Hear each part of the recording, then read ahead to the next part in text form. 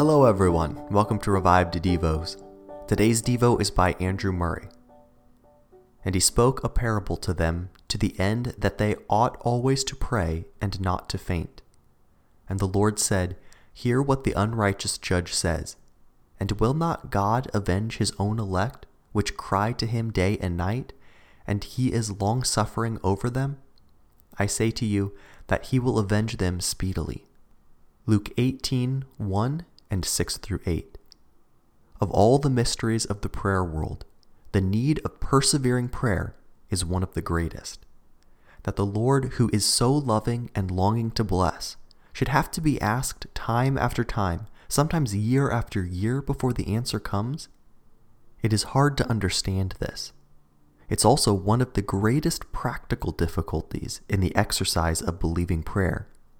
When, after persevering prayer, our prayer remains unanswered, it's often easiest for our slothful flesh, and it has all the appearance of pious submission, to think that we must now cease praying, because God may have his secret reason for withholding his answer to our request. It is by faith alone that the difficulty is overcome. When once faith has taken its stand upon God's word and the name of Jesus and has yielded itself to the leading of the Spirit to seek God's will and honor alone in its prayer, it need not be discouraged by delay.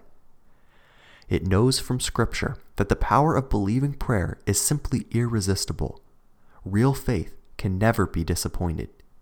It knows how, just as water, to exercise the irresistible power it can have, must be gathered up and accumulated until the stream can come down in full force. There must often be a heaping up of prayer until God sees that the measure is full and the answer comes. It knows how, just as the plowman has to take his 10,000 steps and sow his 10,000 seeds, each one a part of the preparation for the final harvest, so there's a need be for oft-repeated persevering prayer, all working out some desired blessing.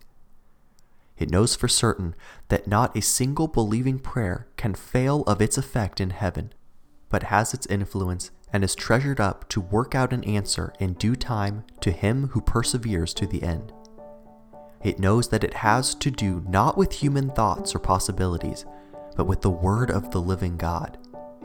And so, even as Abraham, through so many years, in hope believed against hope, and then, through faith and patience inherited the promise, it counts that the long-suffering of the Lord is salvation, waiting and hurrying to the coming of its Lord to fulfill his promise.